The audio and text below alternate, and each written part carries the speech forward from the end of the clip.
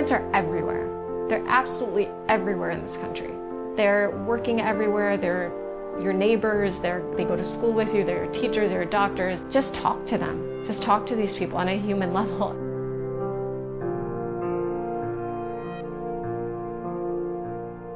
Nusrat is a lawyer specializing in immigration law, based in Los Angeles. Formerly, she worked as an asylum officer for the U.S. government, deciding credible and reasonable fear claims for asylum seekers.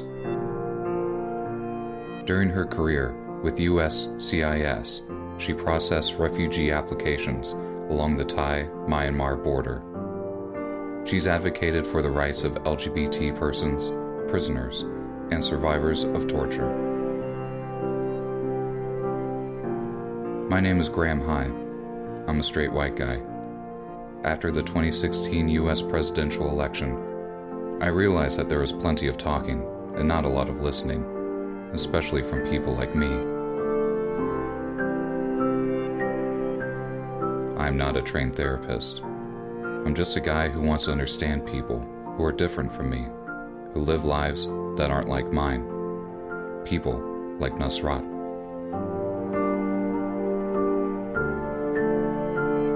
We met with Nusrat at her home office during a heat wave in LA.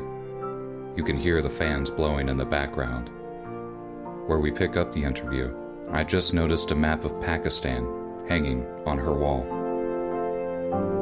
This is Straight White Guy Listening. Both my parents were born in India, but they migrated to Pakistan when partition happened, when India and Pakistan split up. And so that's where they're from. This is one of my dad's old maps. And I don't know what he has highlighted here along the coast. I don't know if he was planning a road trip or something, but yeah. So you can see, like, this is Kashmir, which is disputed territory. Where's Karachi? There it is. So every summer as a kid, I would go to Karachi, spend all summer in Karachi, and then I went back a few times as an adult too. But it's like the New York of Pakistan. It's like the biggest city, and it's pretty crazy. So like very cosmopolitan, but also crazy, or? No, crazy and not cosmopolitan. Okay. Not like New York in that way, just in terms of how big it is, and it's like a port city. But, it was fun when I was a kid, but it definitely changed a lot when I went back as an adult. Both my perception of things changed and also conditions there changed a lot.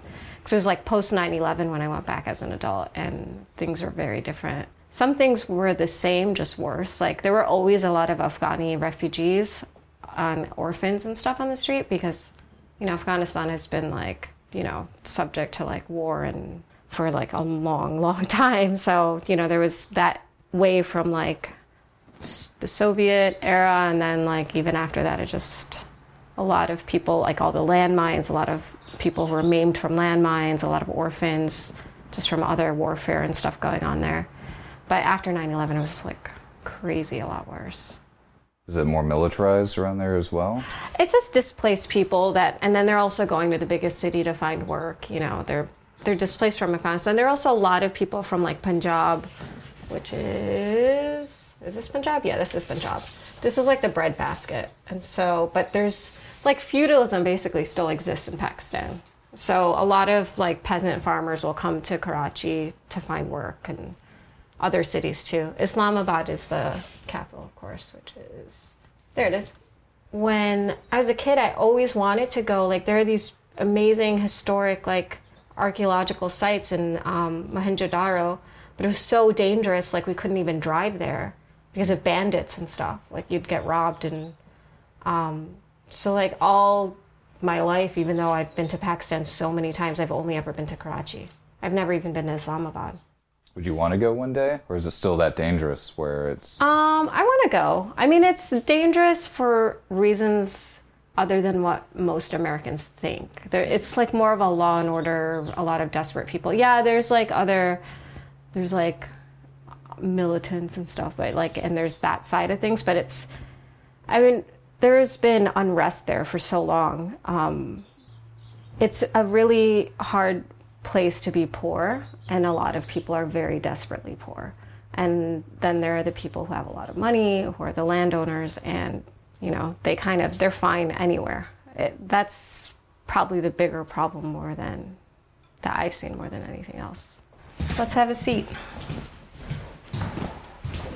If you don't mind, I would like to kind of start on a personal level, kind of see how you got involved and why you were drawn to helping out people. I was always interested in doing civil rights and human rights work.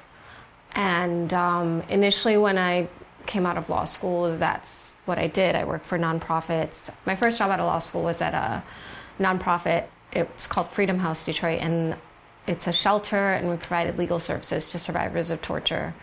And it was generally asylum, which I'll talk about a little bit more and explain that process a little bit more. Yeah, I mean, why I was interested in it, I guess, as I said, I went to Pakistan a lot as a kid. I've always seen refugees. I've always seen people that were victims of warfare and how difficult life was for them. I mean, going as a kid and seeing a kid on the street who, were the same age and they're so in such a desperate state, it's really impactful. You don't forget that. I initially started out doing more prisoner rights kind of stuff because I also have a brother who's in prison for 40 years. I have another brother who's in and out of prison, who's mentally ill. I mean, he's been out for a long time, so that's good. But, just seeing that kind of revolving door between how mental health services were cut off and how prison populations exploded and that kind of thing, those things really impacted me. So I wanted to do something to try to help. And then immigration law was like a natural progression from that, because I think it's the best way to be involved in human rights law domestically. Because it's a pretty small proportion of lawyers who can work for the UN or something, that's like the dream, right?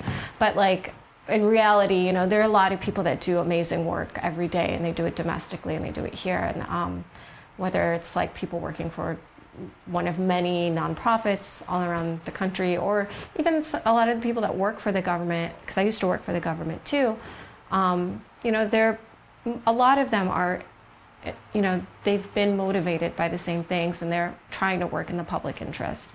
So that's why I got into immigration law. I started off just doing asylum and refugee related stuff.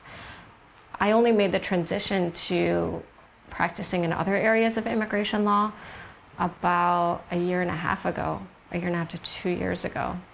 My last job was for the government as an asylum officer. So I worked for Homeland Security as an asylum officer, and then I went into private practice.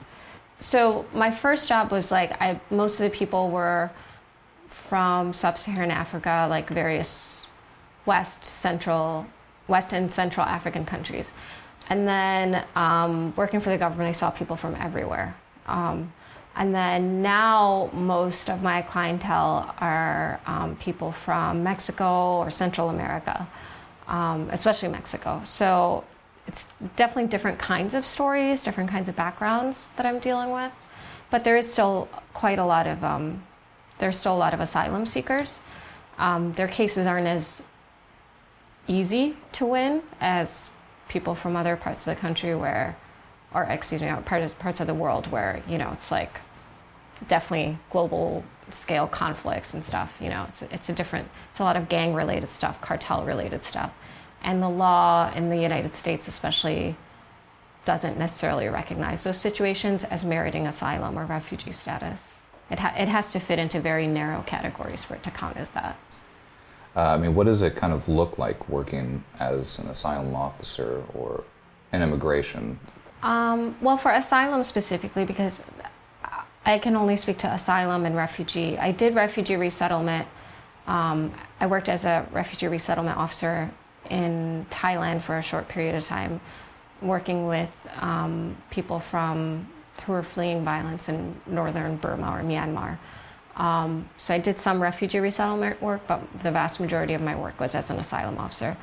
Refugee resettlement is a whole other thing, which I'll explain that too. But asylum, what usually happens is someone is already in the country, they fill out an application, and they are supposed to do it within 1 year of arriving in the United States for it to be timely.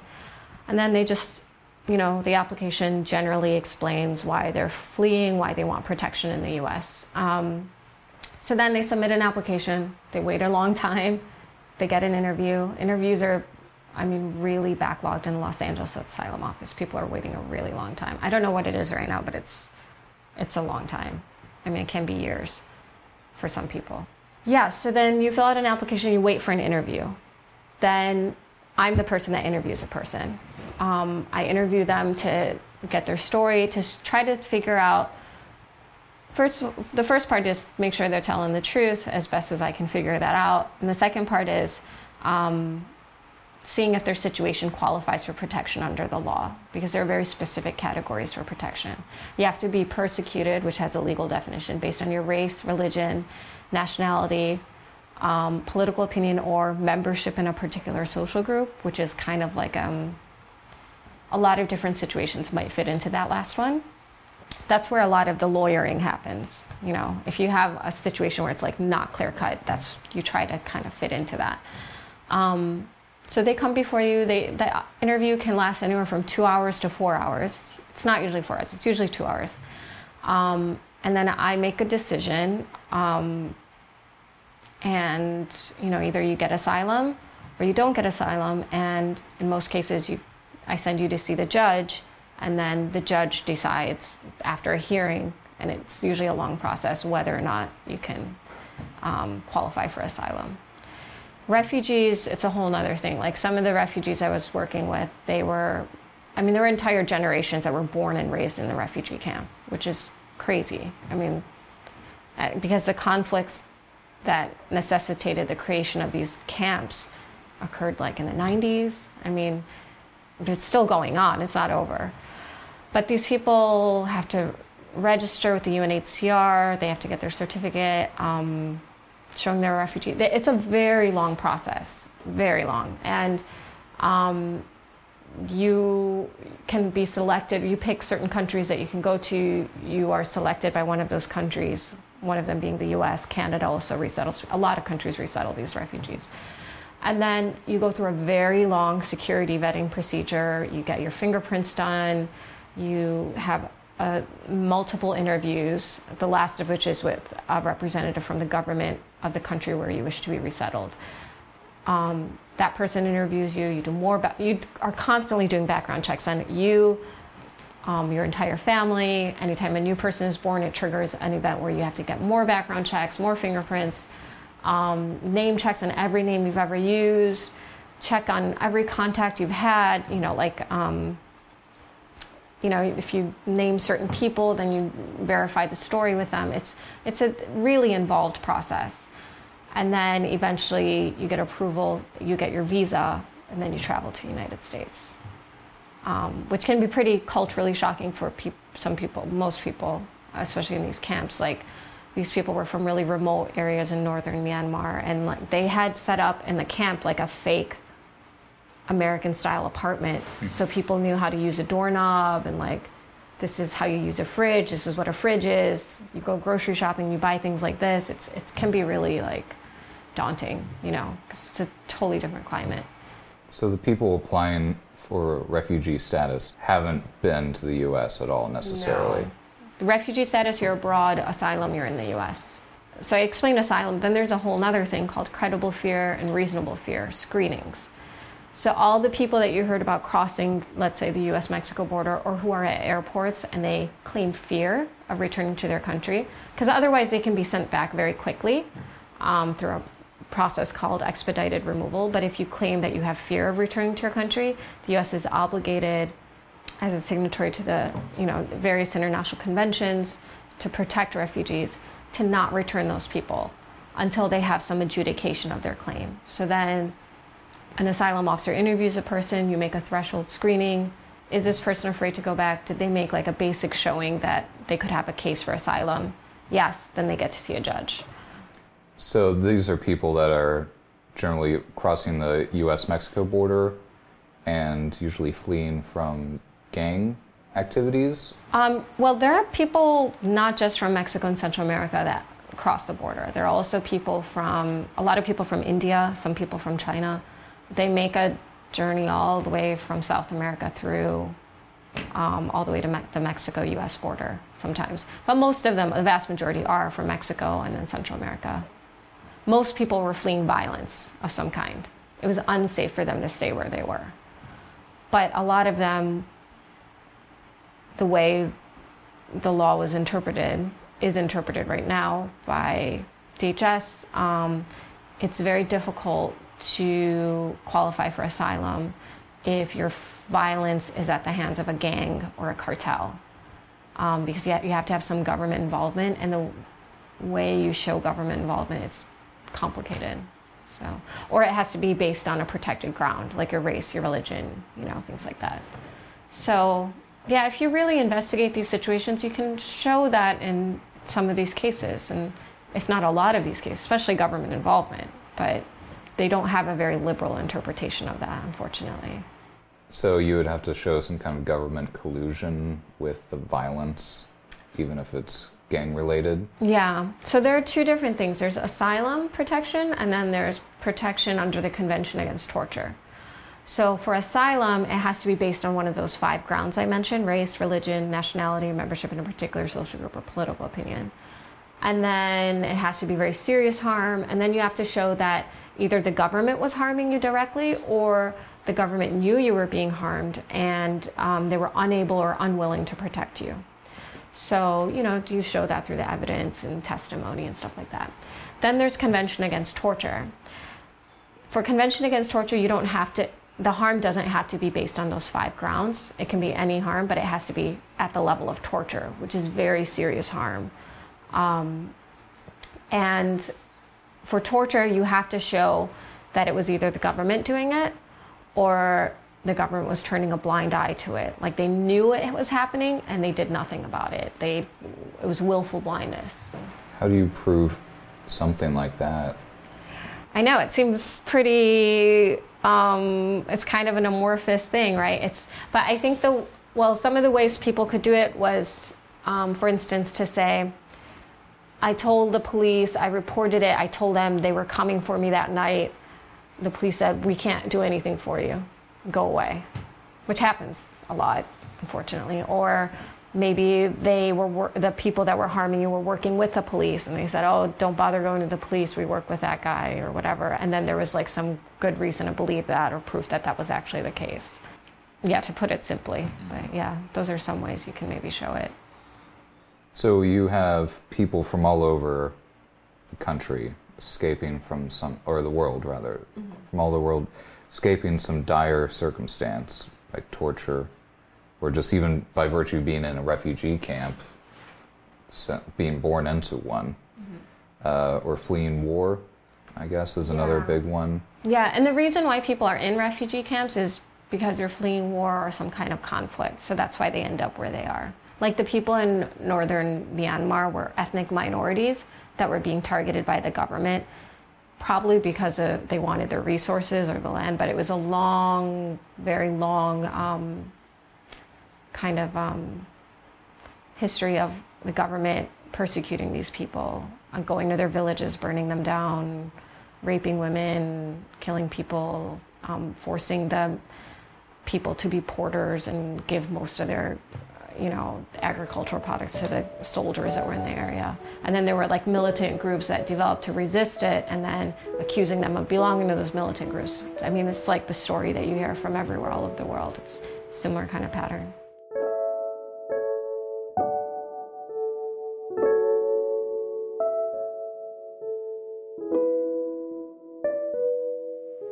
Maybe you could walk me through it as far as from the refugee point of view. I've never been to the U.S. I'm trying to escape a certain situation. I mean, how do you even find somebody to help you get to the point to eventually get a plane ticket to the U.S. To get resettled? I mean, how do you make that leap? I mean, you hear a lot of terrible stories where people didn't make it, but often people will flee in groups, or they'll try to keep their family group together, and it's word of mouth, a lot of it. But the UN is UNHCR is supposed to set up these refugee camps and these, to protect people who are fleeing these situations. When they see a crisis happening, they're supposed to set up these camps, right? And then I'm sure that they have various mechanisms of trying to inform people of going there, but people generally, I can't say exactly how they figure it out. I think it's generally word of mouth, people telling each other, but I'm sure they have information campaigns to do it as well, to spread that information. And then once you're in the refugee camp, they do, UNHCR tries its best. And then they work with various other organizations on the ground, various NGOs, to register everyone, to get everyone registered with the UNHCR. Then you get a certificate showing that you are a refugee. That's the first part of it. And then you go through the very long resettlement process, which can take, I mean, in the case of some people from Myanmar, it was like taking decades. And then they come to a country where they've likely never even been to, or even necessarily speak the language. There are different educational opportunities, but they're not great. I mean, life in a refugee camp is not nice at all. It can be very dangerous. I mean, they get food, obviously, but in the case of the refugee camps in northern Thailand, you get your rice portions and you get fish paste or something, but people try to grow their own vegetables too to supplement it. But you're in a very small hut. You're sharing with quite a few people, and then they're very close together, and you're not supposed to leave that camp at all. You're not allowed to. In Thailand, you're not allowed to work. You can't leave the camp. Your whole life is spent in the camp, in this small area that's very contained and isolated. I think like maybe 2 of the people I interviewed when I was in Thailand spoke English. You know, it's a completely, imagine living your entire life in a very small, isolated refugee camp, then coming to Milwaukee or something, I don't know. But yeah, this must be a huge shock. They're really looking to get the fundamental necessities of life, just safety first and foremost. I mean, they have gone through they witnessed and experienced, or they know family members about witnessing or experiencing terrible things. The younger people didn't necessarily know that totally grew up in the refugee camp, which kind of blew my mind. It's like, I would interview someone that was like really young, like 18 or something, and try to ask them about their claim, and they have to say certain things to like make a good claim. And obviously they have a good claim. I mean, they're fleeing violence from northern Myanmar, like they're part of this ethnic minority that's persecuted. But a lot of them weren't completely aware of what was going on because they had lived their entire lives in this isolated camp. And so, it would come down to this where it'd be like, okay, do you know why you're here in this camp? Like, I don't know. It was just crazy. Yeah, you know? That's just all they know, but they don't necessarily know why. But that wasn't always the case. There were definitely lots of people that obviously had personally experienced a lot of terrible things and could talk about it. On the refugee level, Syria is a big one right now, and that's the one that most people hear about. And I know that's not necessarily your direct experience, but there's people being displaced all over Europe, and then there's distrust of people coming in, fears of terrorism. And of course now with the administration, their argument is that they're trying to keep America safe. But that's changing the whole legal workings of immigration. Yeah. I mean, now, just with all that in mind, I mean, have you felt the shifts? Can you feel it legally, just on your level, how things are changing? Oh, yeah, big time. Yeah, and I did represent a couple of Syrian people. I interviewed plenty of Syrian people that had the fortune of already being in the U.S. But yeah, it's made a huge impact. At the beginning with the travel ban, it made a huge impact. I mean, imagine people that had gone through this entire refugee process, which I'm telling you how long it takes. I mean, people growing up generations in a refugee camp, finally getting to the end point of getting their visa and coming to the U.S. and being told, no, you can't come. After all of that, after everything that they have gone through and all of the crazy vetting that's already going on right now, it's pretext, you know. It's based on bigotry and stereotypes of people that are just completely untrue. And, you know, what's going on with these people is that they're fleeing just abhorrent violence and looking for just like I said, the basics of life, shelter, safety, not, you know, having some food to eat, that's it, you know. They're victims of terrorism. They're not perpetrators of terrorism.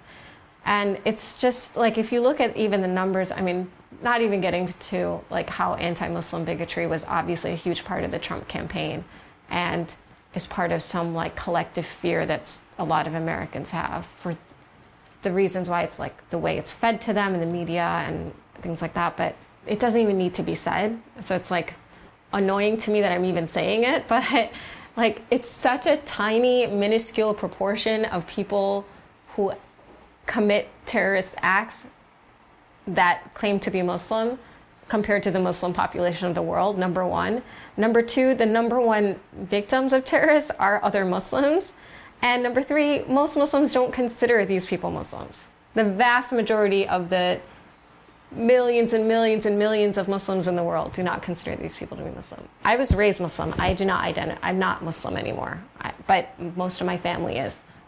Since not even a little bit before 9/11, but since 9/11, we've been dealing with it. Our family has been dealing with it. It's had serious impact in my life, and seeing other people go through it on such an important legal process, to have legalized discrimination work against them is just disgusting. It's really awful. That's plain and simple, that's what it is. And it's trying to, pander to people, the lowest common denominator, at the expense of people who are the most desperate and in most need of help. It's really ugly. Practically speaking, the way it's worked is obviously there is a travel ban. Beyond that, there were other internal memoranda within DHS telling people not to take any final actions on any applications submitted by anyone from the 7 countries. So part of the problem is it's chaotic. And people that work in the government, most of them don't like it because, apart from ICE maybe, but most of them don't like it because, it's chaotic. They don't know what they're supposed to do, what they're not supposed to do. So I had Syrian clients that were so desperate, they're like, I'm just going to go to Canada. I'm going to try to, and the thing is, they can't just go to Canada either. They have to go to Canada that's not at a normal border crossing. Because if they go to Canada through a normal border crossing, they come under this legal category in this agreement between the US and Canada called the Safe Third Country Agreement, where they can't apply for asylum in Canada because they've applied in the US. So that's why all those people that were crossing in the middle of winter, and one woman died of hypothermia and all this terrible stuff was happening, they're doing it because they have to avoid the border crossings legally to get in, not through a port of entry, and then claim asylum. Then they can go through the process. So it's really impacting people, and it's really hurting people. These are human beings it's affecting, and on the other side of things, even with immigration across the board, there are people being detained left and right.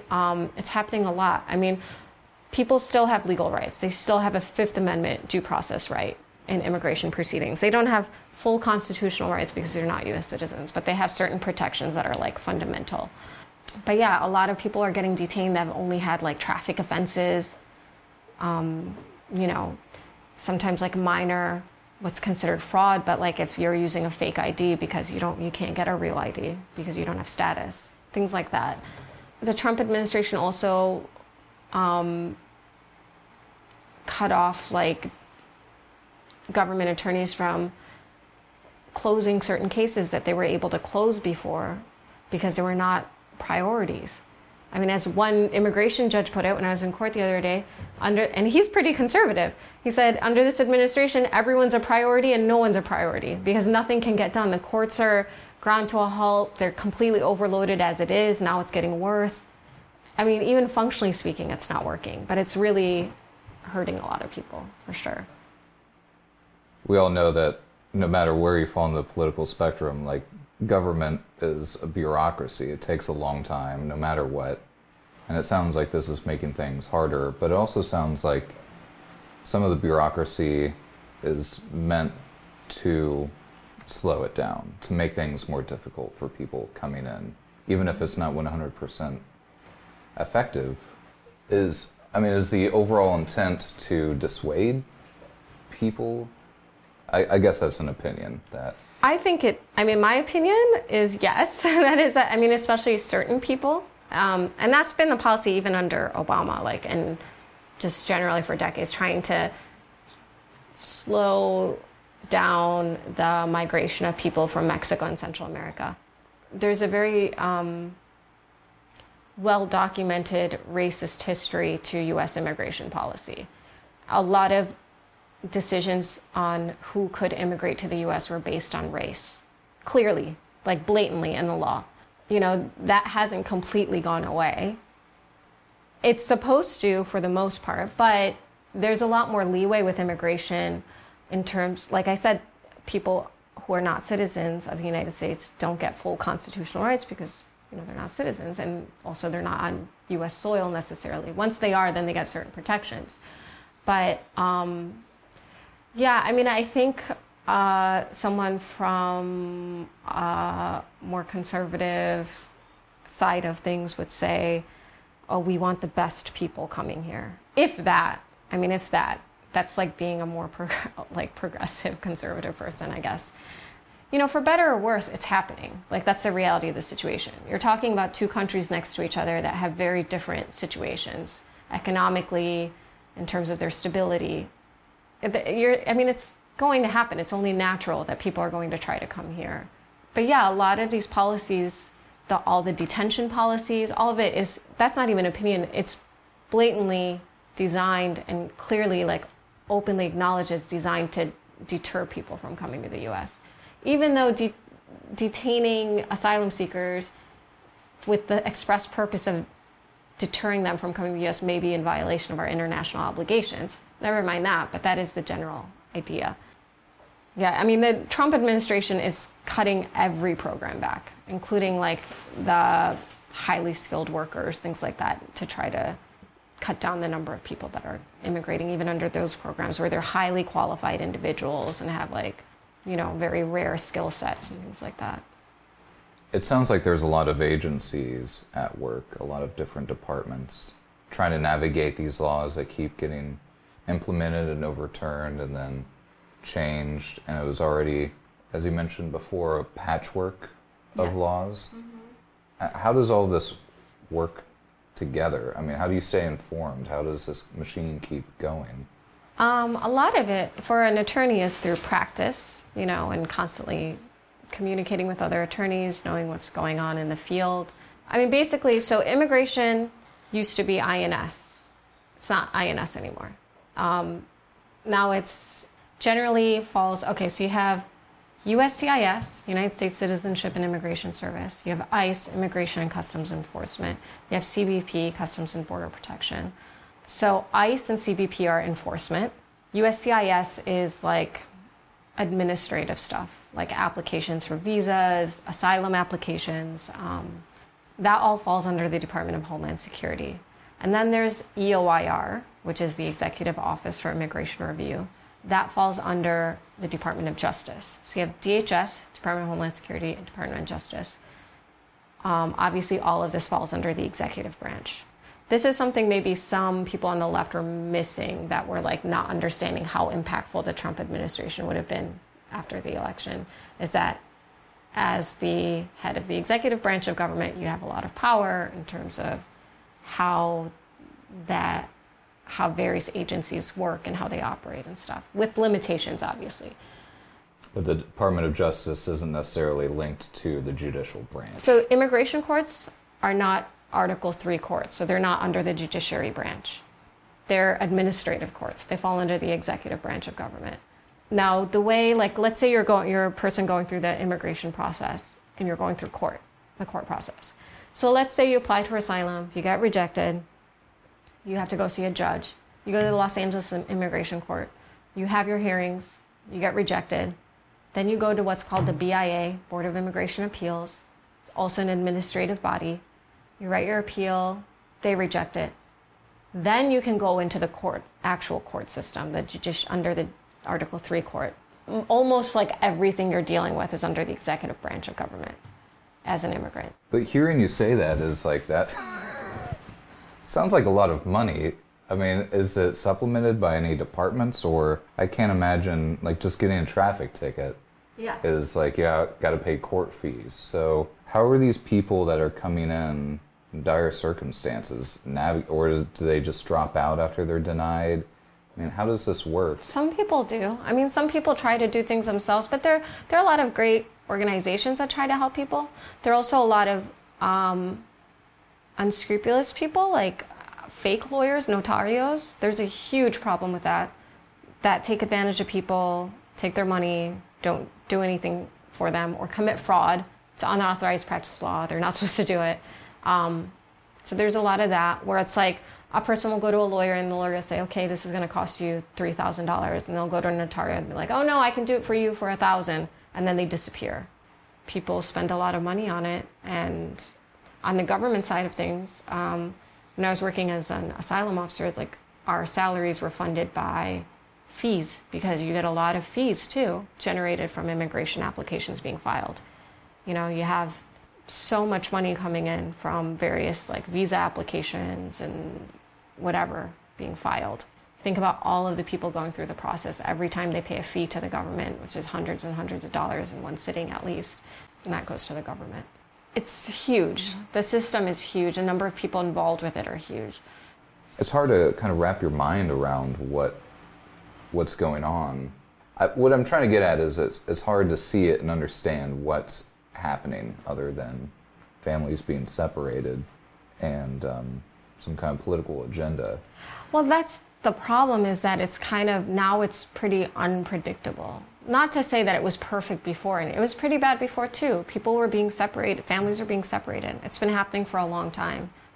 It's always been very difficult for people who are immigrants in this country. And that's why people have been saying for so long that we need immigration reform, comprehensive immigration reform.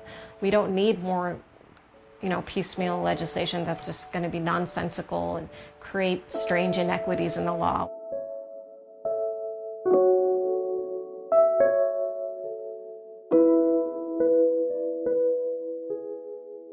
What is immigration reform? What could it look like? Or what are some things that it could do? I can't really go into too much detail about what I think should be done at this point. I can't speak to it very intelligently. So I can just say on certain topics, I know that, like in terms of detention policies need to change for sure. It's not only, even if you look at it from a cost perspective, it's costing the government so much money to detain all of these people, including women and children, not only ignoring the moral issues with that, but it just doesn't make sense to do it. I mean, they have the rates at which these people comply with court orders, showing up to hearings, things like that. It's really high. They show up. Put them on orders of supervision. There shouldn't be a 1-year limit on asylum. It doesn't make sense that if you don't know well enough to apply for this complicated legal procedure within a year, that you have to meet a much higher standard that's in a totally different way. That's not fair. Like, there are certain things I can speak to. The government always has these interests of like preventing fraud, maintaining a predictable, stable immigration system. The policies that are in place now aren't helping that. When I was an immigration officer, there were a lot of unfair results. And even in terms of the fraud stuff, like I think a lot of that, the way that's handled could be changed to actually root out fraud, but make sure the meritorious claims go forward. Not everyone deserves asylum. If you don't qualify, you don't qualify. But there are people that commit fraud to try to get asylum. I don't agree with that. I don't think that's fair to the people who are, merit asylum. And it floods the system, and people do it because it's easier for them. But the 1-year bar on applying for asylum doesn't help the fraud issue. I mean, in fact, the people who are engaging in fraud may be more likely to apply within 1 year because they're part of a human trafficking ring that knows exactly what to do, All I'll say right now is that there needs to be comprehensive, uniform. And ALA, like American Immigration Lawyers Association, they're a nonprofit wing. I mean, they have very specific policy recommendations, and you could probably get in touch with someone from ALA that would definitely talk to you more about policy. I mean, it's a huge problem. It's been contentious for a long time. I can't expect you to... Can you solve our immigration problem? No, I think that gives me a lot better understanding of ways that the immigration policies don't work too. And I mean, when you say detention, I hear this word, but does this mean that people who are apprehended are detained together, like families and women and children, and some kind of compound, I guess? Yeah.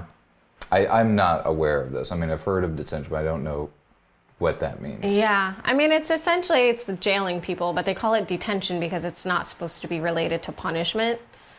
But sometimes it's literally just a separate wing of a county jail for immigrant detainees, and it's like this magical legal, division of like, okay, you're a detainee, you're an inmate, it's this thing. But I actually, when I was an immigration officer, I worked at some facilities in South Texas they called them family residential centers.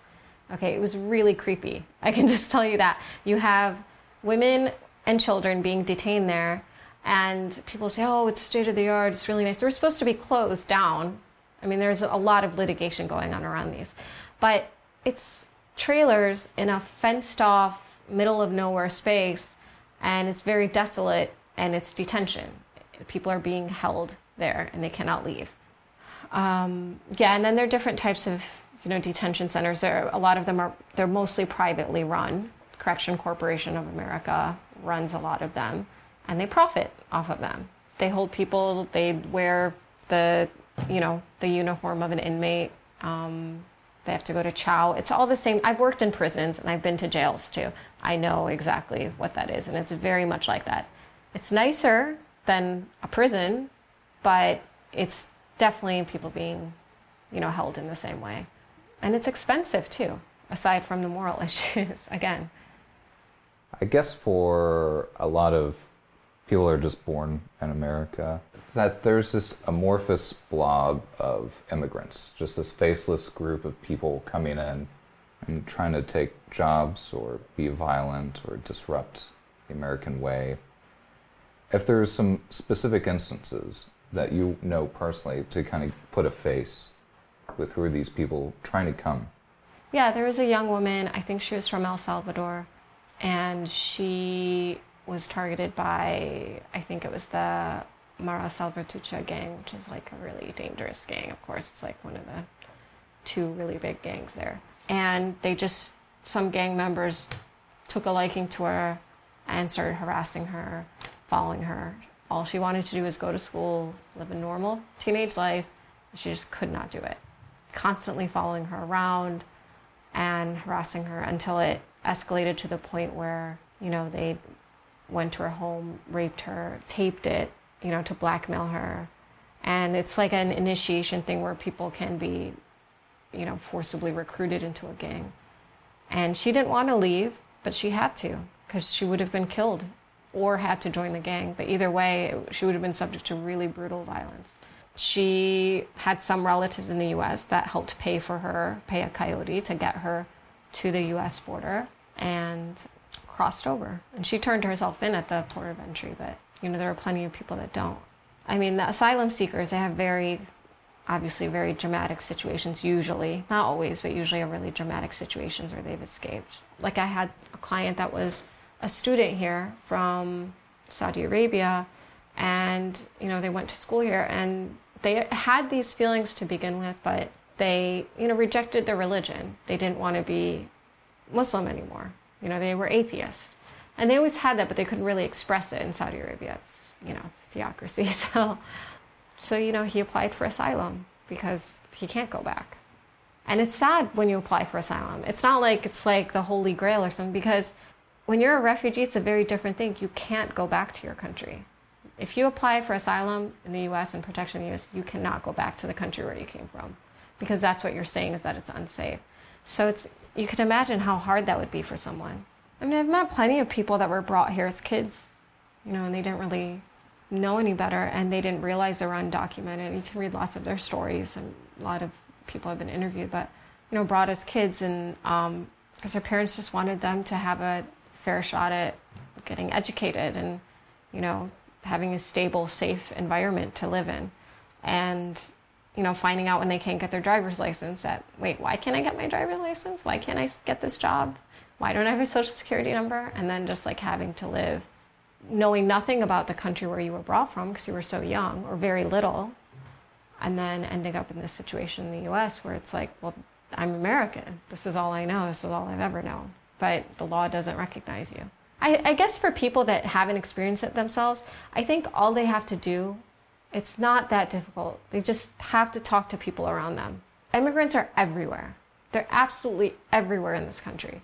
It would be so insane to think that immigrants are rapists and criminals. They're everywhere. They're working everywhere. They're your neighbors, they go to school with you, they're your teachers, they're your doctors, they're people that are working at the restaurants you go to or run the restaurants you go to. It's just talk to them. Just talk to these people on a human level and recognize, like, it's not some big scary blob of like taking your job / terrorist / whatever, you know.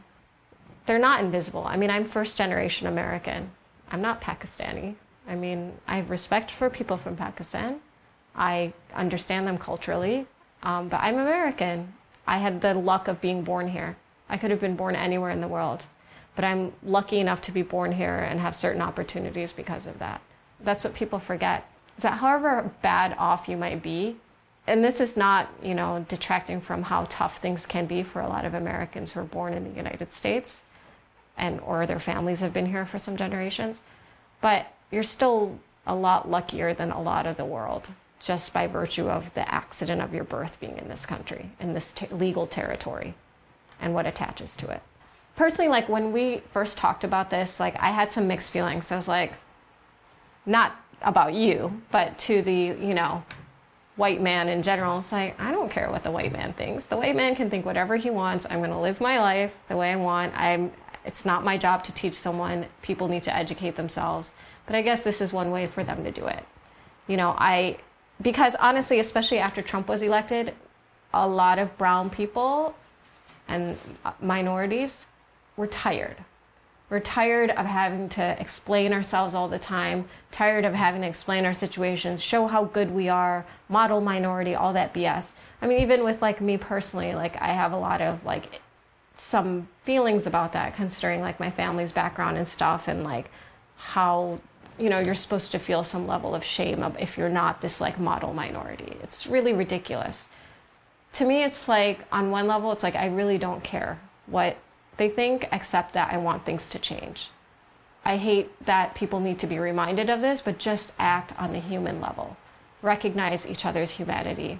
Recognize that you have your faults and everybody has their faults, and we're all just trying to get by. You probably have a lot more in common with your immigrant neighbor than you do with someone like Trump. You know, it sucks that we're in the situation we're in right now, but one positive, I guess, is that people are paying a lot closer attention and learning a lot more about how complicated all of this is, that it's not as simple as like, something that drives me crazy is when people say, well, get in line, do things the legal way. It's like, that's not how immigration is. Like, there's no line, you know? There are a million different zigzag maze ways of like getting legal status in the US, falling out of status, getting back in status, getting status a different way. I'm glad that people might be taking the time now to try to understand that. Understand it's complicated. I guess that's one thing I'm hoping comes out of the bad situation we're in right now, is that more and more people are educated and have more empathy for the people that are at the receiving end of immigration policy.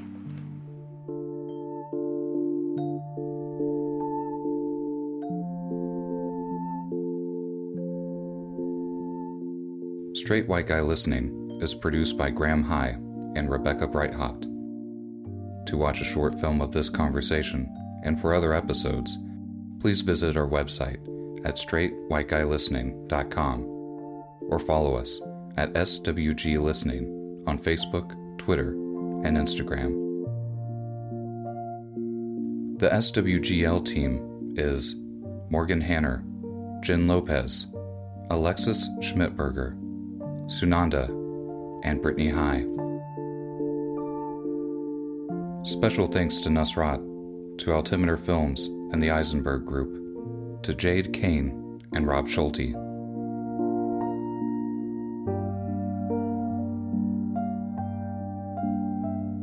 All music composed by Poddington Bear and provided by the Free Music Archive.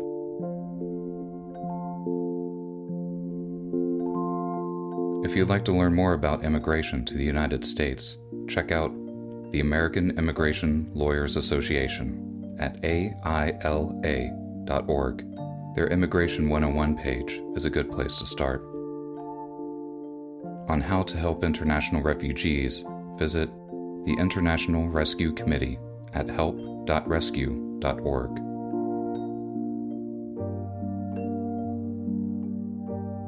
Thank you for for listening.